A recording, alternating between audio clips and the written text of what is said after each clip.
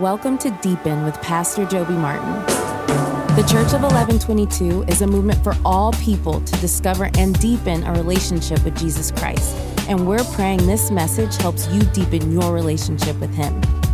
Now let's dive in. Well, guys, here we are. It's week 5 of the 1010 Life series. It's been a really great series. I love how we typically just preach through the Bible, through a book of the Bible. But then occasionally you bring in these series where it's you don't know what to expect when you show up. It's like a different attribute of God or a different focus for every week. So I've loved that. I've heard before, Pastor Joby, that if you can't give your sermon in one sentence, then you're not ready. So give us the one sentence of the sermon for week 5. Be rich towards God. And in that, you will take hold of that which is truly life. Amen. All right, so... Way to put me on the spot, bro. Be ready in season and out of season. That's what I've heard. All right, so I think you talk about this, but being rich in our context is different than his context. When the Apostle Paul's writing about, hey, to the rich in this present age, and that word being rich, we'll get into that a little bit. But most people listening, even right now, don't feel rich, even though they are. So explain why. Yeah, the problem is that rich is not a feeling. Yeah. It's not. I don't know where you want to draw the line. So rich is a comparative term, right? In the Bible, when it says rich, it means more than enough. Yeah. So the illustration I use is if your annual household income, that means all the people working in your home added together equals $35,000 a year, you're in the top 1% of wage earners on the planet. So if you made the top 1% score on the SAT and somebody said, you're smart, you'd be like, no, I'm not smart. You'd be like, okay, yeah, that's right. If you're over 6'8", you're in the top 1% of tallest people in America. No 6'8" guy is like, I'm not tall. I don't feel tall. I'm in the NBA and everybody's taller than me, so I'm not tall. Be like, no, you're dumb. Right. But you're tall. So if you have the ability to listen to a podcast, you're rich. Rich people have rich people problems. This is some of the stuff I was making fun of. Almost all of those things, I was making fun of my house. We had a full conversation in my house, which was, if we don't use this gift card to a restaurant, it's going to expire. And we're like, where is it? Like, man, we just ate there. Why didn't we use the card? We were complaining. Or if you've ever said this, how about this? I don't want to use my Bible. This menu's too big. Right. Rich people say that. I don't like Cheesecake Factory. It says this menu's too big. Too many options. What humans in the history of humanity's these are rich people problems. Poor people don't have these problems, okay?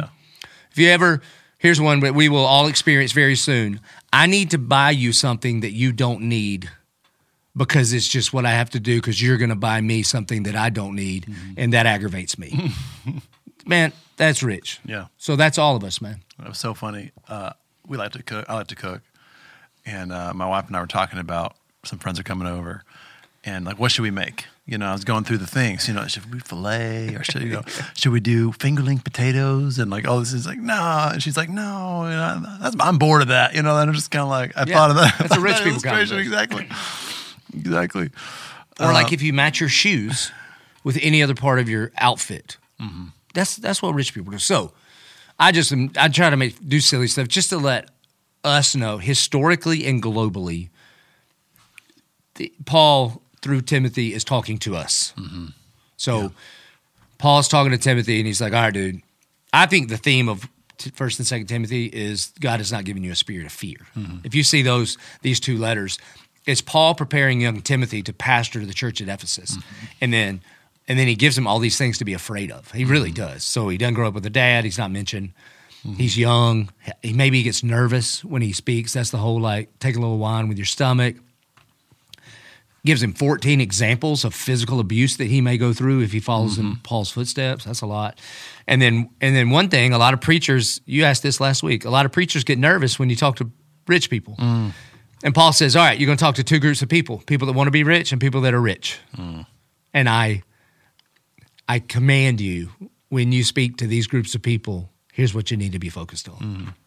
And it's interesting that we're talking so much about finances. You know, this 2-year journey is not just about finances, but there's a lot of financial components.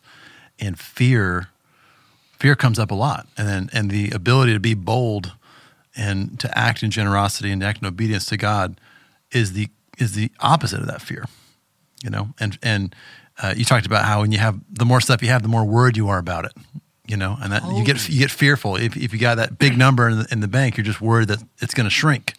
Or and I talked about I was making fun of me about don't be haughty, you know, like even if you got a lot of money, you better not act like, look what I did. And the example that I'd used was driving Petey's Porsche. Yeah.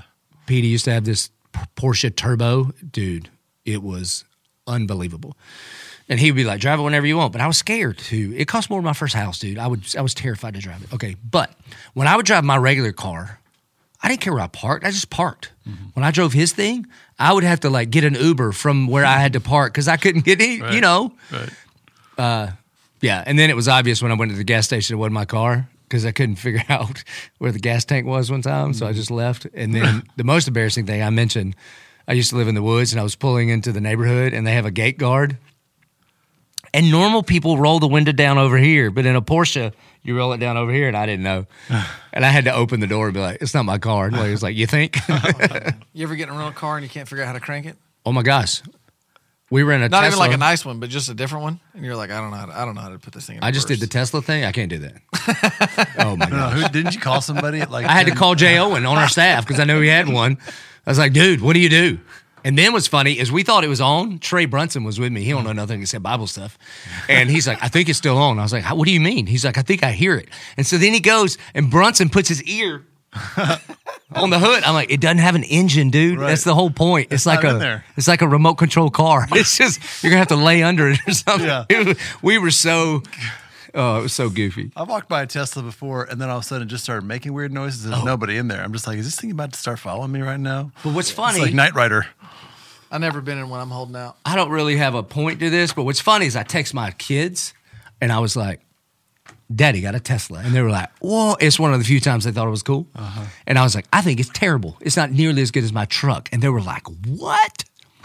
Which comes down, like, the stuff of this world, right. A lot of it just has to do with your perspective, too, right? Yeah. I don't like it at all. I didn't like it at all. Everybody thinks the electric cars are going to save the planet. They're actually worse for the planet. But fine. Let's talk about that for a while. Or not. Okay. One of the things that's in this passage that I love is the line, God richly provides us with everything to enjoy. All right? So I know some people, and sometimes I feel this way, struggling to enjoy the good things that God gives. You know, sometimes you might feel guilty, or you might think, I better not enjoy it because if I lose it, then I'll feel less attached to it, which is a very twisted form of stoicism, I think. And so do you guys have a harder time enjoying the good gifts, or remembering that they're all from Him and like not terminating on those gifts? What do you think? You're shaking your head. He and I are going to answer this differently for sure. You go ahead. It is deep and with Pastor Joby Martin after all. So you go first. Resounding no. I have no problem enjoying the good gifts of God. I have lots of other areas that I struggle to fully embrace the gospel. Mm-hmm. This is not one of them. Mm-hmm. But what's interesting is a common conversation I have with staff members is this. Why do you have such a hard time receiving God's goodness in the way He wants to give it to you? Mm-hmm. What part of the gospel are you not embracing there? Do you think He's a bad dad or a good dad? So now, obviously, you can take that too far, but there's a lot, and it seems to me the people, especially people who grew up in church or their dads were in ministry or that kind of thing, they seem to have a harder time with this, being like, wow, this is a good gift from God. Mm-hmm. Where I struggle is I have this tendency to think that God is just waiting, like it's a setup. Yeah. Like there's just goodness, and then one day He's going to pull the rug out from under me. Because what a great gospel story that would make for this church if He just took it all away, you know? Well, that's not the gospel either. Now, He disciplines me. He loves me. I'm going to worship Him regardless of the circumstances. Right. But for me to like just be waiting is that's not a good dad. A good dad doesn't just set his kids up to fail, just to do it. I find that to be very self-protective of me when I'm that way. Like, I'm not going to enjoy this because I don't want to feel too much pain when it's gone. And one, you don't enjoy it, and you're being selfish. You're trying not to be vulnerable to yourself or to God or to others, and enjoy those gifts. For sure. Yeah, there's kind of two sides. One is, like I just not too long ago went on a trip with my wife, and then I went and met some friends for a guys trip. And in both trips, before I even left, I was already kind of sad, like mourning the fact that they were going to be over. Yeah. And I hadn't even gone yet. Yeah. Like, what in the world is wrong with me? Like, my brain is so broken. And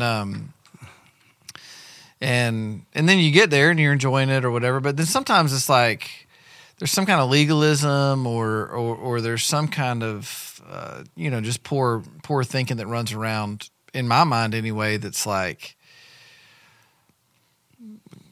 especially in regards to material things or experiences that are carnal in nature or whatever you would say, a trip, an experience, a great meal, whatever.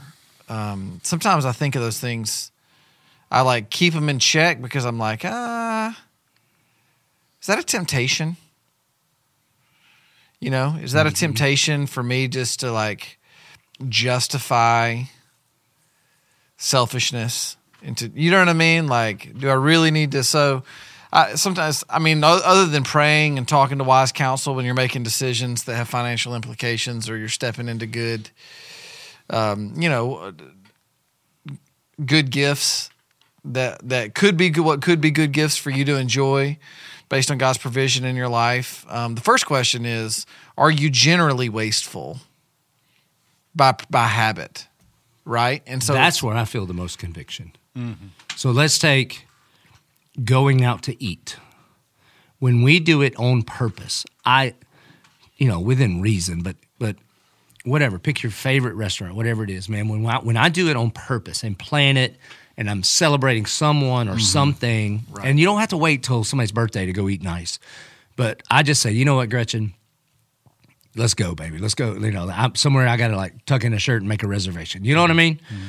Dude, no problem. Where I feel guilty or convicted, and I think I should, is how much we waste when we go out to eat out of just laziness. Mm-hmm. Like we just didn't have a good plan that day, and we're on the way home. We're like, well, let's just pull in here. And what's crazy is that used to be like our highest end dates. Like when we first met, we go to Chili's because that's all I could afford, right? Now, I don't even know if she would go in there with me, but we just go to some place and you're just like, you don't appreciate it. That's what gets me. Mm-hmm. Like when we start looking through how much we spent without a plan, no purpose. There was no this wasn't like what a good gift God has given us to enjoy. Yeah. We had just grown accustomed to what very few people on the planet get to enjoy. Mm-hmm. I feel very convicted about that. Yeah. There's a lot of things like that we unwittingly steal our own joy by unintentionally doing it. Like spending time with somebody over coffee. It's not even that expensive, but it's so much more enriched when you do it intentionally and when you're using it to connect or to celebrate.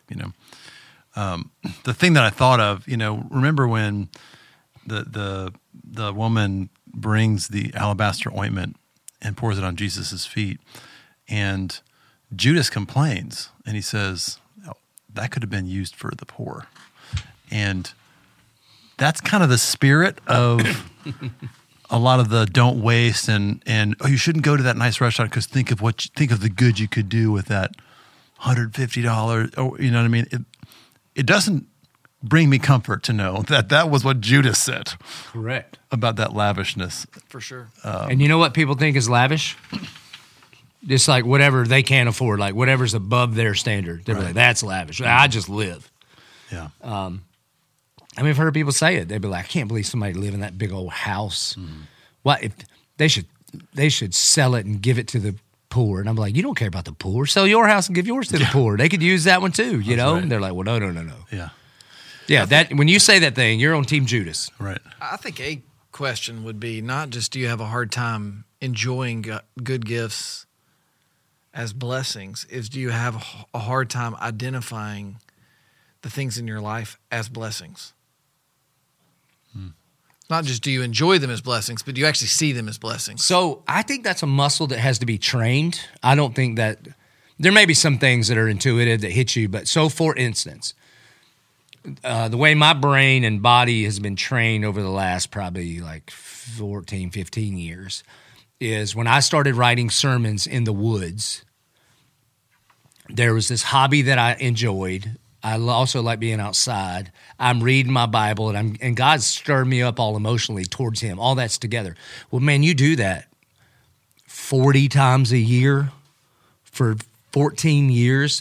There's a pretty well-trained muscle. It's like a Pavlovian thing for me. It's almost impossible for me to walk into the woods, get in a stand, do the hunting thing, and not immediately be like looking for God, grateful, Mm-hmm. And so that would be a good exercise for folks to, maybe this is why the habit of saying the blessing before the meal started with the right intentions. I think it came from Jesus, took the bread, gave thanks, broke it, and then handed it out. But if we didn't just like quickly say the blessings, but reoriented ourselves to be reminded, let's take this very seriously, So there's probably a bunch of areas that we could like exercise that faith muscle, that awareness muscle to do exactly what you're saying and recognize the blessings. Yeah, there's this little book called, you're going to know. It's called Every Moment Holy. Mm-hmm. And it's a book of prayers and liturgies. Yeah. Liturgies is a real fancy word. Written prayers. Book of prayers. And it's got these little 2-sentence or 3-sentence prayers. Sometimes longer, sometimes shorter, but over like, it's got like my wife has one. It's like a morning prayer that sits right above our Keurig. And every time you read the prayer, you're just reminded of the whole thing that's about to happen. What a blessing it is to wake up and to be able to drink coffee unto the glory of God. It's like a prayer for making coffee. There's like a prayer for doing laundry. That's right. A prayer for housework or house repairs. Or technology. There's prayers for everything in this book. And he's got maybe 2 of them. I think there's 2 of them. Well, there was an old, rabbinical tradition in the Talmud that had prayers. I just remember in seminary, there was a specific rabbinical prayer where you thank God for all of the holes in your body. And one of them was for like a bathroom prayer. Like there were particular holes. You're like, God, thanks that those work. So that's to the next level right there. But that's amazing. You just went there. Well, hey man, it was like a real first century thing for sure. And I think the practice there is like, to your point, it's the choice that it's putting things in your life intentionally that train your mind to see even the most what seemingly are ordinary and mundane things as blessings from the Father and blessings at work in your life. And when you start to see it, the more you see it. So when you start to see it, the more you'll see it. And maybe a step beyond that in the negative is if you pay attention to most of the things you complain about, if you back up far enough, they're actually answers to your prayer requests. Like you're griping about your wife. It's wild to think about. And then, but there was a day where you're like, God, please let her say yes. You're griping about your kids. And when you first got pregnant, you were like, God, please, thank you, right? For sure. Your job. When you were trying to get the job, you were like, Lord, if you could give me this one. And then now the things God said yes to us in, we turn back as complaints. Yeah.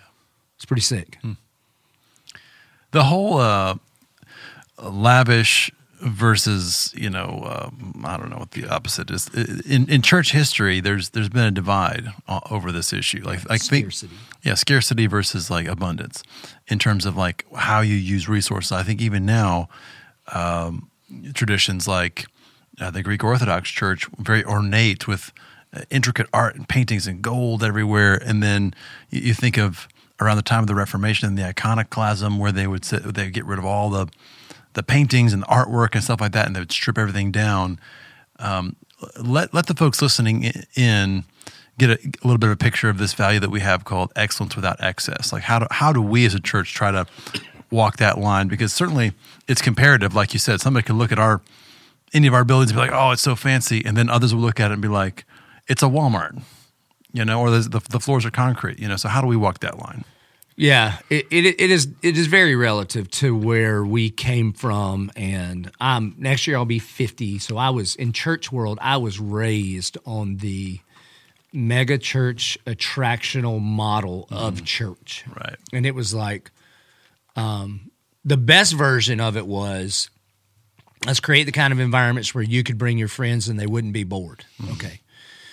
The shadow of that is if you can have the best show in town, then you can like slip some Jesus talk in there, and then some people will get saved.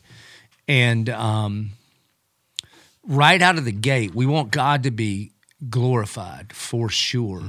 But we didn't want to waste money for one thing, or just do things because we had the ability to do them technologically to show everybody how fancy we could be.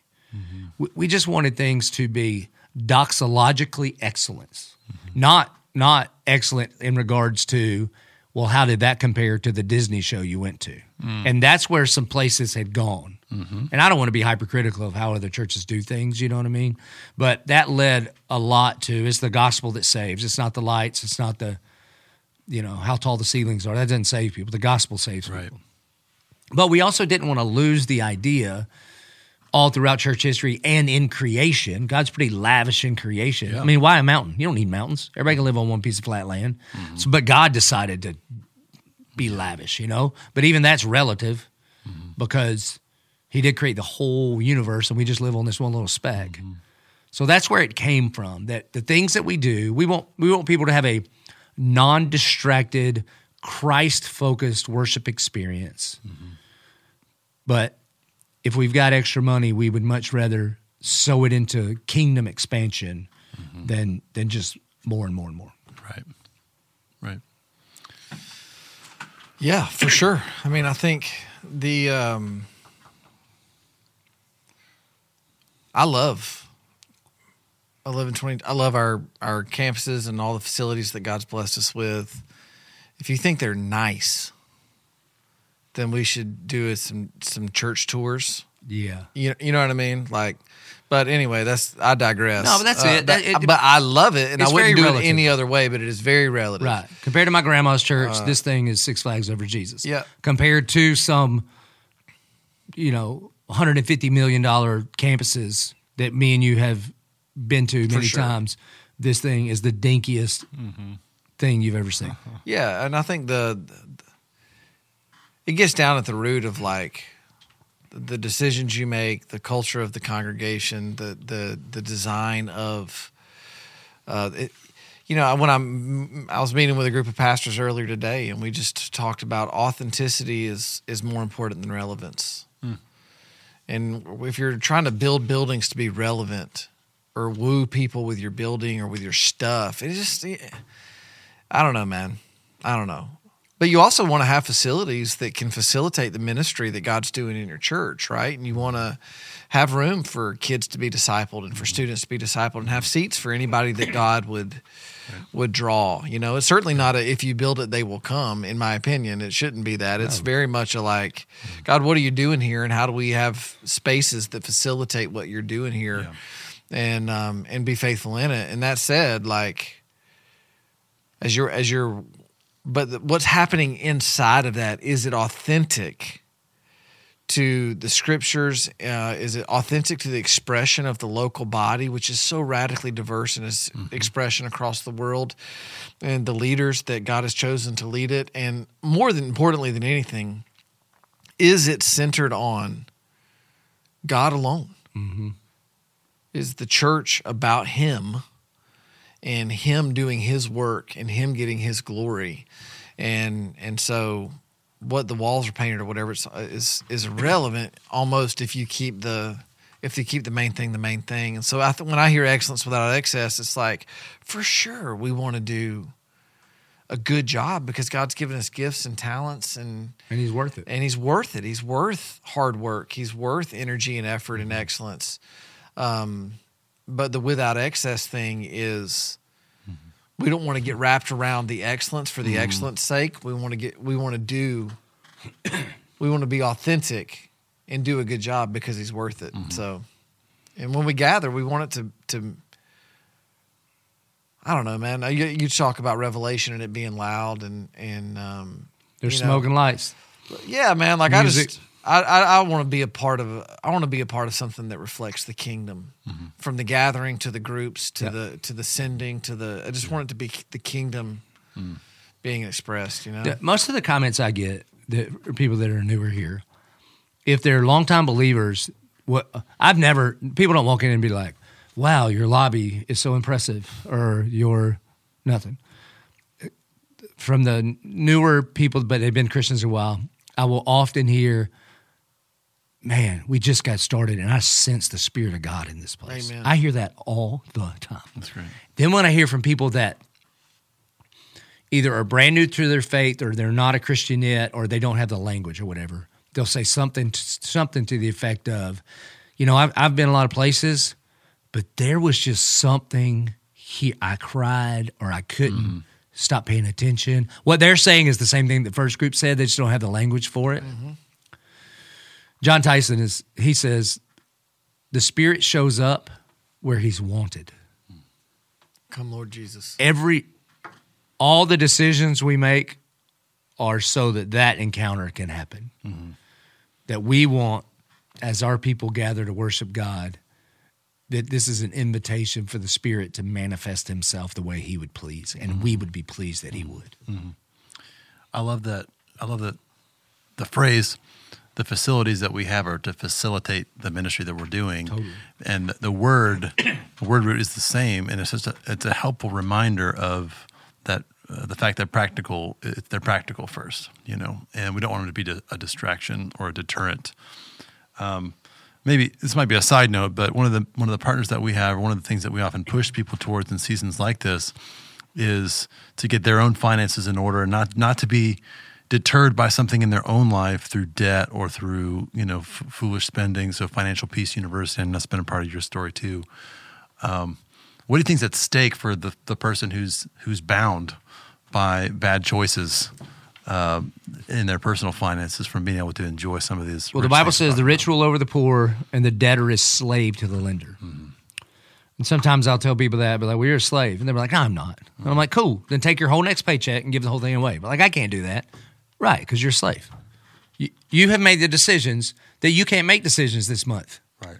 And so if the shepherd were to tell you to be radically generous in an area of you can't. You can't. Because the wolf has got his teeth in you and you're stuck.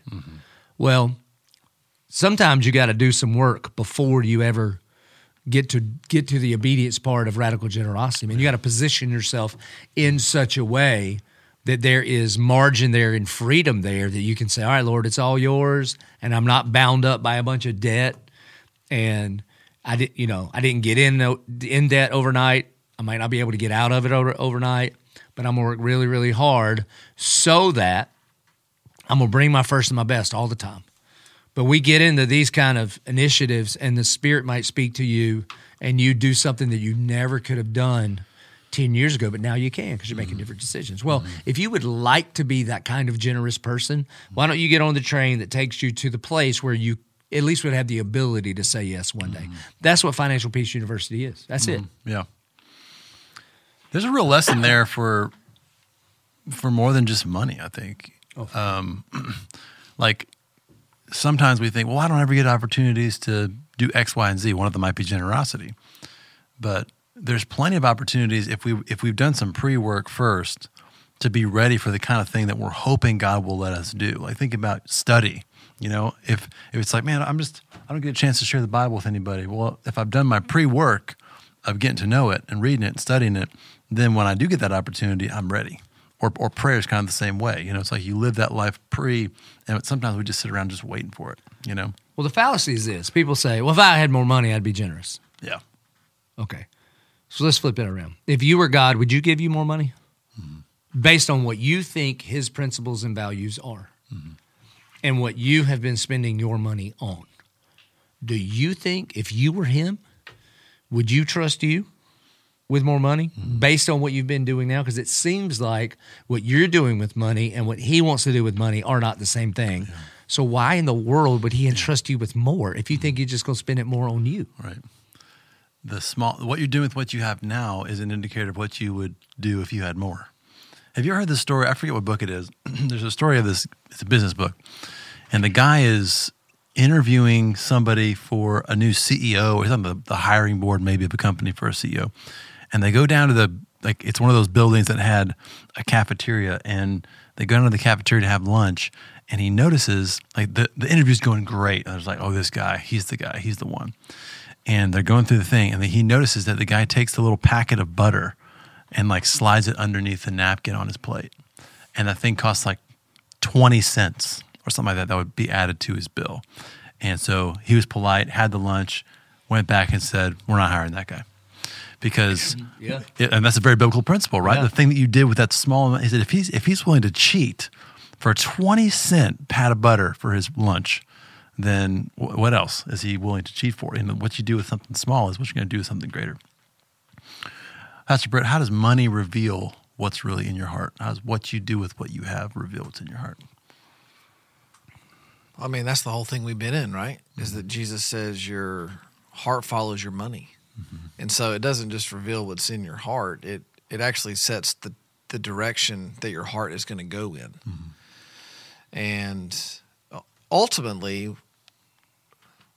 where we spend our money, what we prioritize in our time, tells us a lot about the condition of our soul. There's no question about it. And so it is revealing in the sense that our habits reveal what we love. Mm-hmm. Our behaviors out us every time. Mm-hmm. And so we can say whatever we want about what we believe, mm-hmm. but our behaviors actually are what reveal what we truly love, mm-hmm. and what we really, really believe. And so so I think that's it. I mean, it's just, you talking about what's at risk for Christians who don't manage their finances well, or I think one of the things that's at risk is that if you have a regular habitual practice of poor financial management, your heart's joy in Jesus is at risk. That's a fact. And if not just your joy in Jesus, your joy in Jesus, which is the joy from which you can experience life. So joy is at risk.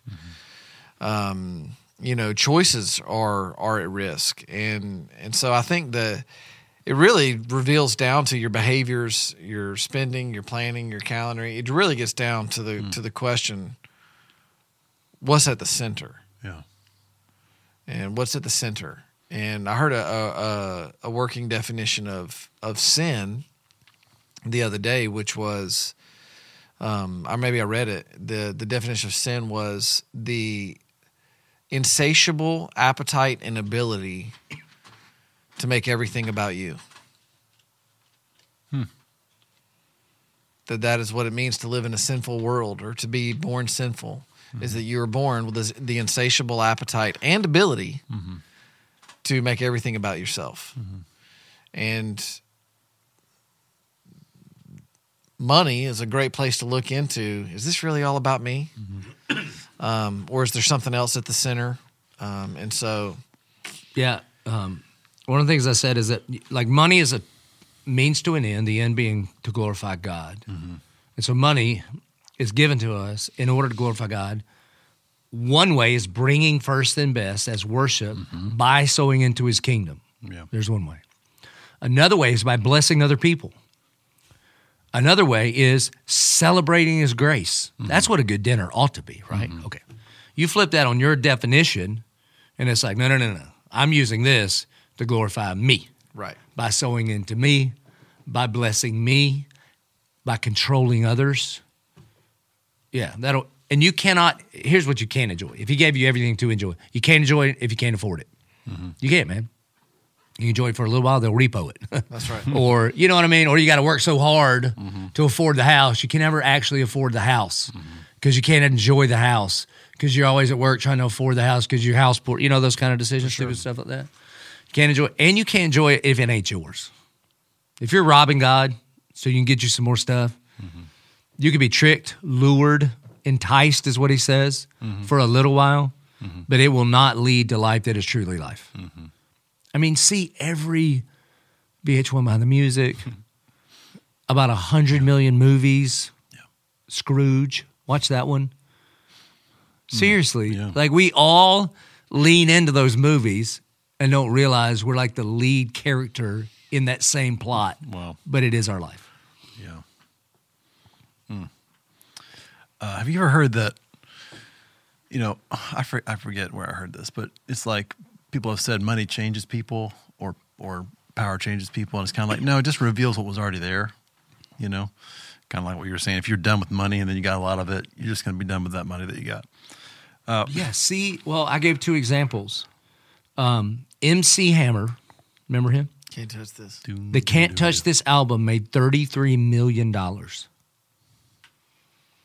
Within single-digit years of that, he was bankrupt. I was probably like 250 of those dollars. Buy it, lose it, buy it, and lose it. All right, how about this one? I looked this one up. Mike Tyson, between the years of 85 and 05, made $500 million. And in 2013, filed bankruptcy.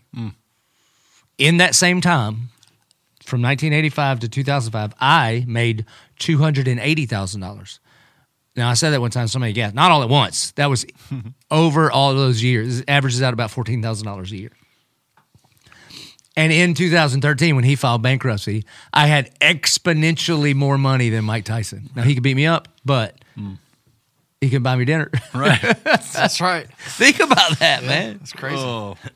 So, verse 9, those who desire to be rich fall into temptation, into a snare. So, Pastor Joby, what is a snare? It's a trick. It's a trap.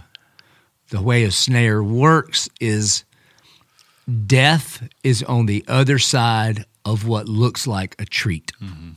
That's what a snare is. And if you see it, you won't get caught in it. That's the whole point of a snare. Yeah. It's literally like a rope, right? Like a... Yes, yeah. And the harder you pull, the tighter it chokes you. All right. I don't preach. Yeah. There's an old this is an old preacher story about the it really goes to illustrate the insatiable appetites of sin, but I'm probably going to mess this up, and if so, somebody can email Pastor Joby about it. But there's the way Eskimos used to trap wolves. You've heard this? Is that they would take a knife and they would put blood on the end of it. Oh yeah. And then they would dip it in the ice, and it would freeze. And they would freeze blood all around the edge of a knife, and then they would just stick that knife blade up in the ice. And the Arctic wolves would come and start licking that ice, and it tastes like blood. And they don't stop licking it until they bleed to death from having licked the blade, because they can't tell the difference. Does that make sense? It numbs their tongue. It numbs their tongue, Yeah. and so they end up killing themselves, so they don't even have to hunt them. Yeah. Because they've now tricked them. You see what I'm saying? Yeah. Another good snare money story is the old, like, in Africa, the way they would catch primates. They would put out like salt blocks, eat a bunch of salt, then they would put like a treat inside of a hole, dig out a hole, and the little entry for your hand, you had to do your hand like this, and it would fit through it, make your hand skinny, and it would be about the size of your wrist. And then they would grab on to the thing that they wanted, and they wouldn't let go. Yeah. And all they had to do was let go, and they could run away. And they were so afraid, and then you just walk up and club them on the head. And you think, what a dumb animal. Right. And then you look at your credit card statements. Yeah. And you're about to get conked on the head, man, or lick the blade. Yeah, some things that some questions that I don't ask these every day, but I kind of have worked through in my own life, and have led me to make different choices. It's like one, it's like evaluating every now and then, where do you go for comfort? You know what I mean? Like you're feeling lonely, you're feeling a little stressed, you're feeling a little. Where do you go to? Do you try to go brainless? Do you try to go, isolated? A lot of times what happens is you just like run to an app on your phone to buy some stuff. Shop. And what your brain's trying to do is just to get those dopamine hits of control. Like I feel like if I can find something that I can afford and buy and I can click it, then I'm in control of that. And it sets off all these triggers in your brain. And so stopping and pausing and thinking, where do I go for comfort, and what have become habits unintentionally in my life in order to comfort me or to give me a sense of control, which ultimately are leading you away from the fact that Jesus is in control. And you know what I mean? And then in the same way, what do you trust for security?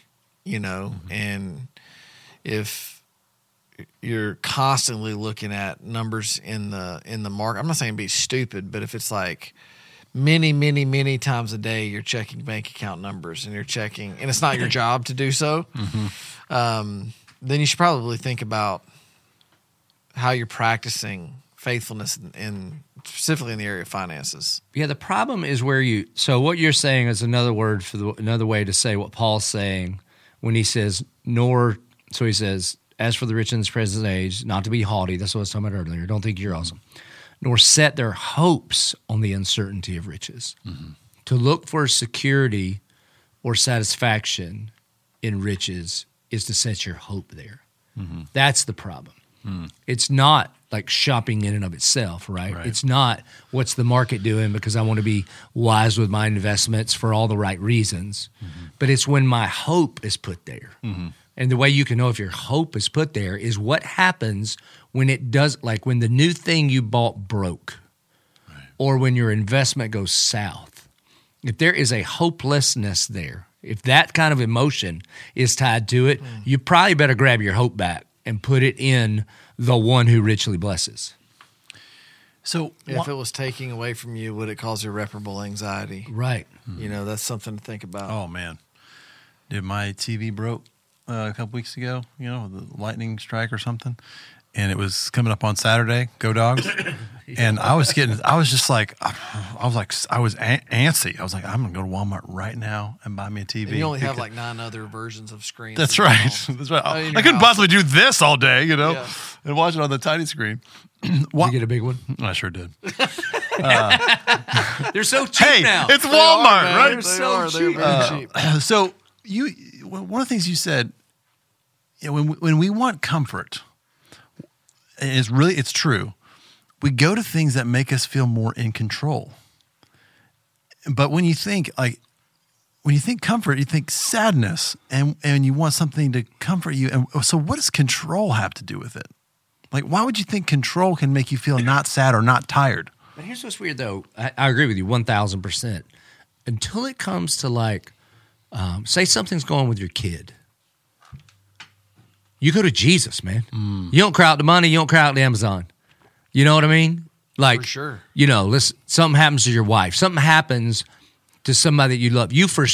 We all for sure need to pay attention to where we go when like the normal things of life bump up against us. And because I can do that quick. Like a Kuyu just had the biggest sale ever, and I was like, ooh, I don't need one thing from there. But especially the way the world's wired today, you get that hit multiple times when you buy it.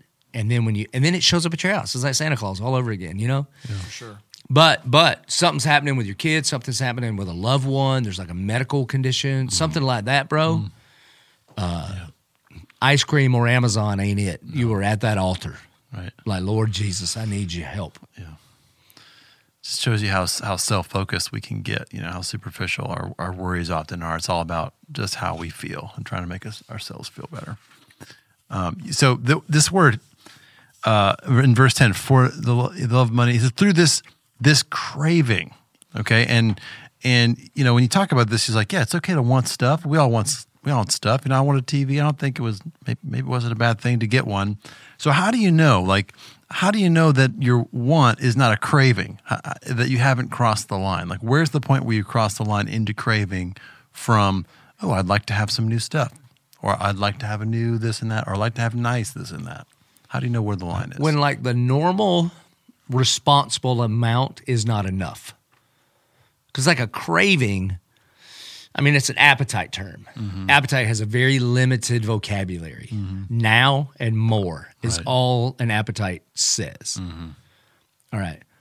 with like a normal appetite, though, is like you eat some food and then it appeases that appetite and you're like, I'm good. A craving is like, that's not enough. Yeah. That's like when you eat the whole gallon of ice cream. That would be a TV breaks and you think, I'm going to go get a TV. And you go get a TV and you set it up and you're like, that's awesome. I'm going to get one for my office. I'm going to get one for my car. I'm going to get one for every room in my house. That's what can begin to happen. And that's what the shopping thing will do for you, and that is what the investment thing will do for you. You begin to, what you're craving is not investing so that, like, I'm taking care of my family for the future. What you're actually chasing is that buzz you got when it was a green instead of a red that day. Right. You know, that's the deeper craving. Yeah. That requires a level of self-awareness about what's going on in your heart. Like it's kind of like what you were saying earlier, like, what's the thing beneath the thing? Like, what's underneath? Like, you can watch your activities, and the activity that you engage in might not mean the same as it means for me because of what's going on underneath it. So Jesus is the answer to all this for sure. But a great practical tool to help financially is a budget. For sure. Because then you just go like, all right, Britt loves to play golf. Cool, man. I hope he does play a lot of golf. Or just the right amount, whatever that is. Right. So your budget can help you decide what is, like, you have budgeted time and money, and you're saying, this should be enough. Yeah. Well, if you still got 2 more weeks in your month, and you're like, I got to have more and more and more, that's probably something to be looked at. Or if you're like, kids, you're going to have to eat from White Castle tonight because Dad's going to go play some more golf. It's like, nope. White Castle. White Castle, though. Man, we're going for all of it tonight. The Guilty pleasure, maybe? I don't talk. What's you like White Castle? No. Well, back in the day. Back in college, I did eat some Crystal. Crystal. It's kind of the same thing, right? The minis. I used to eat some Crystal. The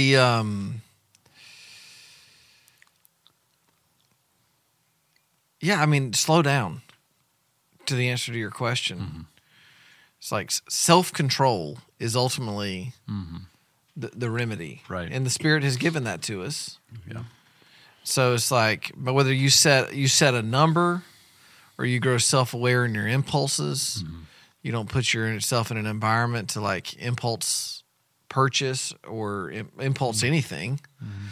But self-control is the answer. It's just like, if you feel the need to do something, just slow down. Don't do it. Wait. And if in a week you still want to do it, or you still think it's a good idea, maybe in that week talk to somebody you trust. Ask them. Yeah. It's like, Pastor Britt, are you saying that I should talk to somebody about buying a TV? I don't know. Maybe. But it's all about your motivations and your headspace and your practices in life. Like, you replacing a TV that got struck by lightning to put in a room whereby your family can gather around and cheer for the dogs, and then no problem, right? But so it falls into but you work through a process of self-control to come to those conclusions. And so in my house, we don't make any significant financial decisions without elder input. Right. Everybody doesn't get to have a board of elders, but anybody can set up 2 or 3 people in their life. Just say, hey, listen, we're thinking about buying a car. We're thinking about, a biggest vacation we've ever done. Do you think we should do it? That all of those decisions. And the reason I do it is because there's been so many people in a position like mine where they have been taken out, just like he says. Like, they loved money, and they were taken out. They were, and they didn't have that source of accountability. I mean, Proverbs says, "In an abundance of counselors, there is safety." And that feels great when you feel so much better about a decision that you're making. If it's not just you're making it in isolation. The other thing a question to have in your disciple group is like, what purchases are you currently working through in your life or in your marriage right now? And then just have that discussion and say it out loud. Yeah. And sometimes when you say something out loud, it doesn't sound as like sweet as it did in your mind. You know what I mean? Yeah. And you're just like, I spent a lot of time thinking about that thing, and now that I've said it out loud, I don't know that it was worth all that time and energy. But sometimes, like, Gretchen and I just set some kind of arbitrary boundaries. We really do. Sure. Like, we're doing a thing, and And we could afford to do the next thing, but we have just decided we're not doing the next thing until the first thing is completely paid off. Yeah. You know? It's kind of arbitrary. It just seems right to me. It seems like it just seems like the mature thing to do. Mm-hmm. And that's not just a money thing. That's also a time thing. Yeah, for sure. You know, my wife and I, we've been talking a lot about irreducible minimums. Like let's just set some boundaries on ourselves in regards to again, and you have to kind of do this season by season by season especially of when you have life. kids. It's like, all right, from a time perspective and from a money perspective and straight up for the 10-10 life, like if we're going to say yes to the Good Shepherd and what we feel like he's leading us to do, that means there's some other things that aren't going to happen or that we're going to have to modify and set back. That is a boundary that we're setting on other yeses that we might want to say in other directions, but we're just choosing the better yes. Trusting that he is better. And no, I don't trust it. I trust it and I know it. He's proven it to me over and over again. And so I think having those conversations regularly are super healthy and helpful. I'm always amazed when it comes to money, the number of people that have no idea where their money's going, like percentage-wise. So, because here's what typically happens. All right, man, if you're barely making it, you have to count every dime because if you mess up a little bit, the lights might get turned off, okay? Then if you get to a point where there feels like there's some margin in your life, you can get sloppy there really quick, all right? So if you don't know where it's going, how in the world can you assess if you're actually generous? Because you probably got an idea in your mind, like, all right, if I was generous, people would do this with their money. But then here's what's crazy, man. Most people are rich, but they don't feel like it, and they're not generous, but they feel like they're generous. The average American Christian gives less than 2% to any and all charities. And the Bible doesn't even, it's talking about gospel giving like we talked about, not just good giving. And so how are you going to do good, be rich in good works, be generous and ready to share if you don't even know where it's going? So how do you know if you're generous? I think it's, here's what I think. Luke that talks about that as we give, we will receive, and when we do, it will be given, pressed down, and overflowing. All right? So that's like a harvest term. The way they would pay day laborers is like you would harvest these baskets of wheat, but the last basket of the week, you got to take it home. So what they would do is when it was their turn to take home their basket, they would stack it, press it, shake it, press it again until it was overflowing so they got as much as they could. Okay. And to the same measure you give, that's what God's going to restore to you. So you got that's that image. And then the other image I think is like a bag of Doritos. Doritos decides what's the bare minimum of chips we can put in there to still count as a bag. Right. It's like 3 1/2 Dorito, right? It's mostly air. Okay. The person that is figuring out their commitment card and it's like, all right, what's the bare minimum we can do? You got a Dorito theology of giving. That is not generous. Right. The press down, I'm trying to fit as much in here as I absolutely can to bring to the Lord, trusting that that's how he's going to respond to me. That's generosity. Yeah. So again, it might be a half a penny. Isn't that what the 2 widows mites equal, something like that? It might be half a penny. Or it might be you got to sell everything you have and give it away. So the actual number is pretty relative. But bro, the baseline teaching, kindergarten level of the old covenant is 10%. And Hebrews says we have a new and better covenant. So shouldn't we be above and beyond what the baseline of the old was?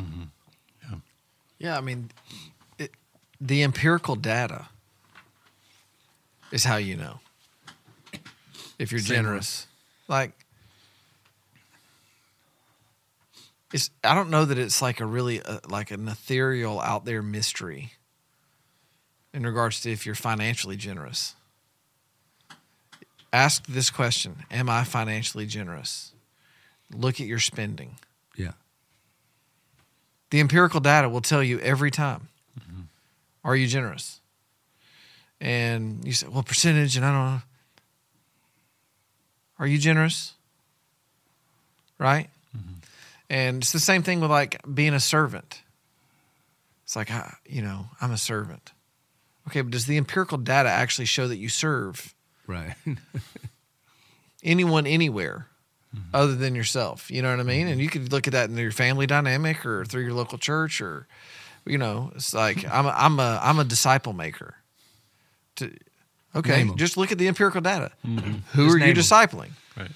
Who are you teaching to obey Jesus in all that He commanded? Mm-hmm. And so I think so many times we can think of these questions as though they're like big, lofty, hard questions to answer, but they're really not. Like, just sit down, take inventory, and in regards to faithfulness and wanting to be faithful in these areas, and say, am I actually doing it? And so it makes you. We had this discussion during the One Initiative at home. I think the Bible talks about 3 levels of, we'll call it generosity. There's tithes. That's like the bare minimum. Mm-hmm. There's offerings and gifts. Talks about these in 3 different. And me and Gretchen were like, we want to be, yes. So an empirical decision that we made is, if you look at our monthly budget, the biggest number goes to the Church of 1122. Because first and best and most means most. That's what we to decided. Us, yeah. Mm-hmm. So I just don't know what to call it. We don't spend whatever it is. The largest number. Don't you think that you've had a long series of growth and maturity in this area, as you've testified many times, us too, where now you're in a position because of God's faithfulness and your personal practices of self-control where you can make that choice. It's not necessarily an easy choice, but you can hear the voice of the Good Shepherd and do what He says. Well, one of the decisions that makes the decisions is, we'll call it 4 or 5 years ago, I didn't decide to buy another house 3 times as expensive as the house I'm in now just because we could afford it. Because that's not our highest and best priority. I'd rather, do you know how much, you know what kind of house I could buy? If I took all of that and just went into a house, you know what I mean? Which also gives me this freedom, because I can look at a house and be like, yeah, I could buy that house. I don't want to buy that house. I'd rather live in this house, and I love my house, and I love my neighbors, and I love the whole blessing of my street, and I love how close it is to the church and close it is to school. I love it all. I love my birdhouses in my backyard. I literally. And I got money to go waste on birdhouses if I want to, because I want to make my quiet times better, so I can. But we do that. And then on top of that is our 7 Compassion kids, and we have a couple missionary friends that we sponsor. They're all my youth group kids. You can't raise a youth group and raise up missionaries and then go to the mission field and it not cost you. I support every one of them son of a guns, man, and preach it. And I'm like, to the glory of God. And they're way more expensive than a Compassion kid. I'm like, I feed, educate, bring the gospel for $38 a month. Why I got to give you $200? So then we do that. And then on top of that, then we keep our eyes open for gifts. Like Gretchen she met this girl, it's having a baby, everything's jacked up in her life. And so guess who's funding the baby showers, man? And so so we can look at that and go, I think this is generous. Because the bare minimum would be to take my salary here, do 10%, and that's it. What we've been working towards is, by the same measure we give. I mean, Corinthians says, like we're gonna reap what we sow. So I don't want God just to bless the 10%. I want Him to bless all of it. So we're trying to leverage it all. We're trying to make all of our decisions that way. Do you tell people, like, so what you're saying is that there's lots of different ways to be generous? For sure. And let's say somebody's in a stage where they're living on a tighter budget, and would you say, hey, the 10% needs to go to the church, and then above and beyond to the gifts or whatever? Or could somebody say, well, this month my 10% is going to go to support that family in need over, like, what would you say to that person who's asking that question? Just be obedient to tithe. If they would bring the full tithe to the storehouse, there literally would be no more needs. There just would not be. Just no more needs for the church. There would be no more needs. Every person would be fed. Everything would be taken care of if Christians tithed. The biggest, excuse me, the biggest problem is what would we do with all that money? I mean, we'd be like, what? It would.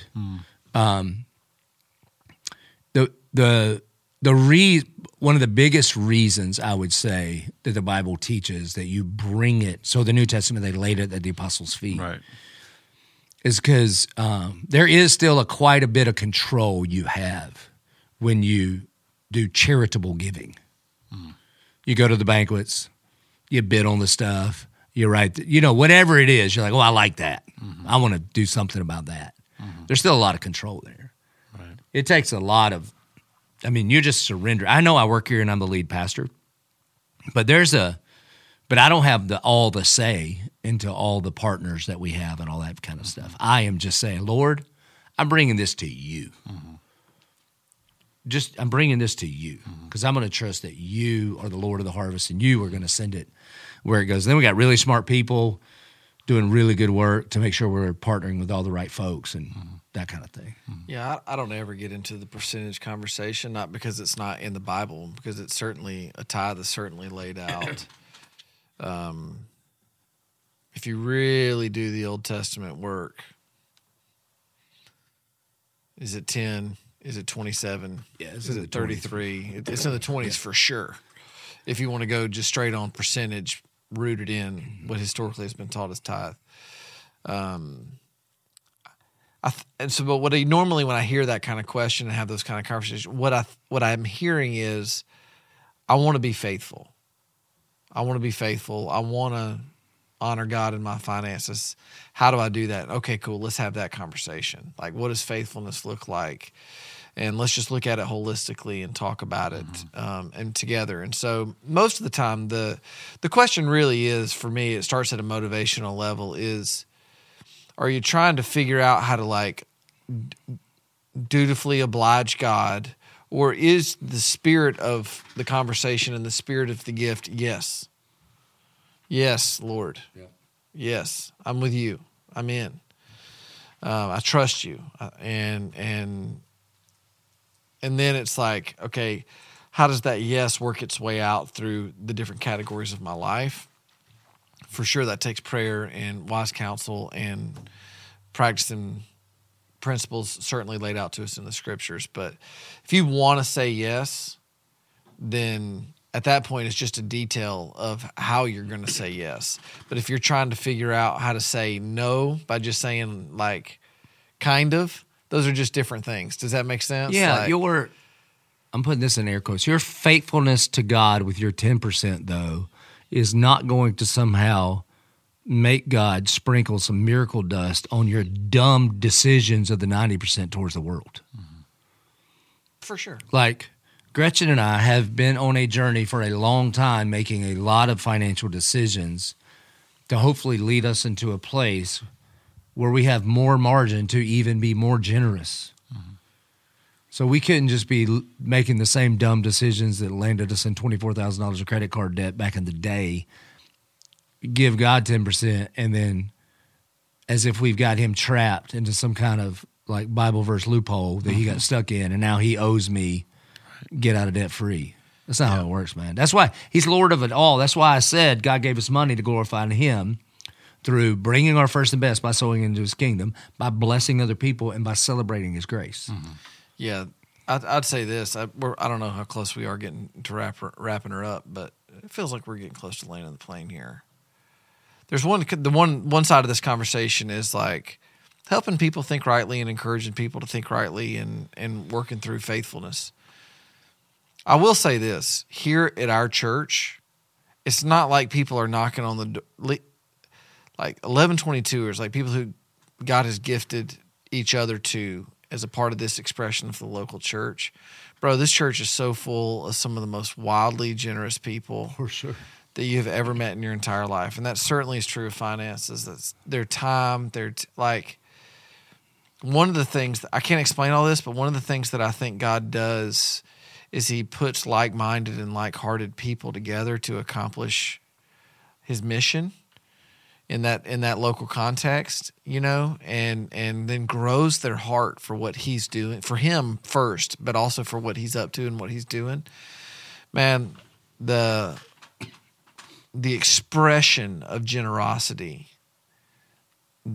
and one of the things I love is that people here really, really, really, whether they just subconsciously or intentionally take serious the doing it in secret. Like there's not a lot of like we're all in each other's lives and we open up the microphones and do the camera thing to invite people in to help make disciples and think rightly. But there's the like, do it in secret. What you do in secret, the Father will reward in secret. And that's one of the things I love about our church is, bro, I'm not going to out anybody because I don't want to steal their like blessing. But some of the most financially generous people that I know, the amount of lives that are being changed on a national, on an international, but also on an individual level that they're involved in. They see a need, they see an opportunity to bless, they see a place to, and they just step in, man. Mm-hmm. They just step in over and over and over and over and over again. They're wildly financially generous with their first invest in the local church, and they're also crazy financial generous in their individual life. And it's kind of like it just like the first and best thing, it just helps you put your head on a swivel to see where God's at work and gives you a compass by which to join him in that work. Somehow it just like tunes your ear and your eye to the work of God so that you can join him in the work all around you. Mm. And that's happening all over the place. And so for anybody in our church who's listening, man, I love you and I'm thankful for you. I am so just, it is true that people, so many of my friends, so many of the folks, they're loving their neighbor as themselves very, very well. Mm. They are, man. I'm just thankful for the discipleship work that's happened here over 10 years to see generosity beget generosity in the life of the local church. Man, praise God for that. As people respond to him in obedience, it's good, man. So back to that Luke passage where Jesus says, to the measure that you give. Yeah. I think a part of it, a fundamental decision that we made before we ever started was that our church would tithe. And you're not supposed to do that when you're 1 week old. Everybody's like, hold on, man, you're the recipient. You ought to, you're just getting started and you're going to need all this help and all this. So I'm like, here's what we're doing. I said, one of our codes of conduct is we are family. So if I'm teaching all these families, you bring your first and best. Then that's what we're going to do as a church. So we just, before we didn't know what was coming in. Mm-hmm. So we just decided. First 10 is going to other ministries, kingdom advancement, plant churches, like non-ministries that don't have the 1122 brand on it. Mm-hmm. It's going out of here. And that's in addition to Compassion International.